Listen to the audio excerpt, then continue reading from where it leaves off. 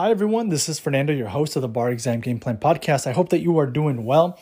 And today I wanted to give you a tip that focuses on ensuring that you maximize the type of studying that you do throughout your day, throughout your weeks, throughout the months that you are going to be preparing for the bar exam.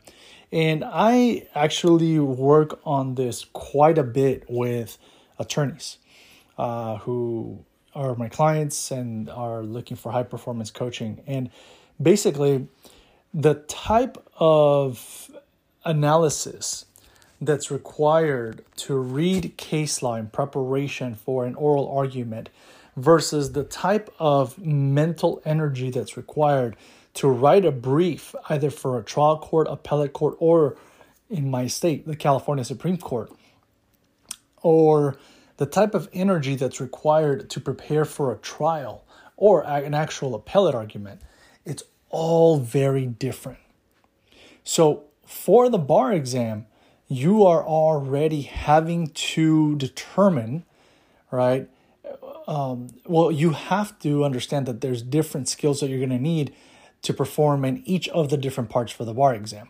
The skills that you need for multiple choice are different than for the performance test. And you have to be able to determine when it is that you perform the best for each of those, right? And the only way that you're going to be able to do that is if you engage in actual practice of these different, parts of the exam. Let me give you an example. You are going to be able, you really do have to understand the format of your exam. So if you, for example, take multiple choice in the morning only, and that's what you become accustomed to doing, then when you get multiple choice in the afternoon, it's going to become very exhausting for you to be able to perform at the highest levels. The multiple choice part usually happens on the second day of the bar exam for everybody. So it is a full day, all day thing. So you have to be able to perform both in the morning sessions and in the afternoon sessions. You cannot, hope that just by practicing multiple choice questions in the mornings that you are then going to be able to perform really well in the afternoon ones. Unless you actually prepare for multiple choice in the morning, during, the lunch hour, and in the afternoon, right? Then you're going to have a shot of performing really well in that part of the exam. The multiple choice requires a lot of switching from one subject to another very quickly.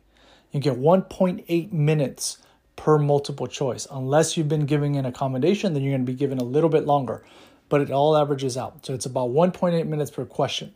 So for the performance test, you're given 1.5 hours, right? So that is a whole different requirement of your mental energy and focus, right? The multiple choice, you're switching very quickly from one question to the other. The performance test requires you to really sharpen your reading skills and your organizational skills and analytical skills with one subject area. And if, for those who are able to acknowledge so the skills I need for this part of the test are different from this one. And in order to sharpen these particular skills, I need to make sure that I am, well accustomed to performing as best as I can during the time that that part of the exam is going to be given. In California, the performance test is in the late afternoon of the first day.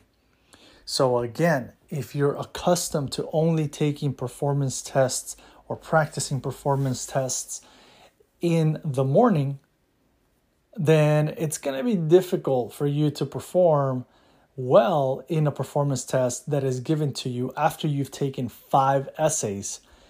After you've taken 5 essays, and then you do the performance test. It's just going to be challenging, right? unless you practice taking a performance test after you've done, 2-3 essays and you build up to that, then you're going to be able to perform as best as possible.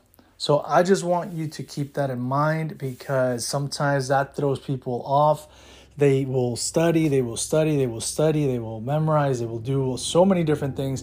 And then because they didn't pay close attention and study the format of their jurisdiction's exam, things are given to them in a different order that they weren't expecting, and they didn't align their studying to the actual exam.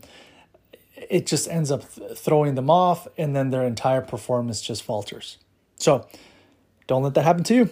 That's why I'm giving you that tip right here, right now. All right. All right. Well, signing off, and make sure that you sign up and become a subscriber of the podcast. I just launched another awesome episode focused on how to memorize effectively for the FRCP rules that you're going to have to memorize. The Federal Rules of Civil Procedure. You get tested on that in the MBEs, the multiple choice, and in the essays. And I give you just honestly like one of the best tips that has worked year after year after year with my clients on how to memorize the very important rules for the Federal Rules of Civil Procedure.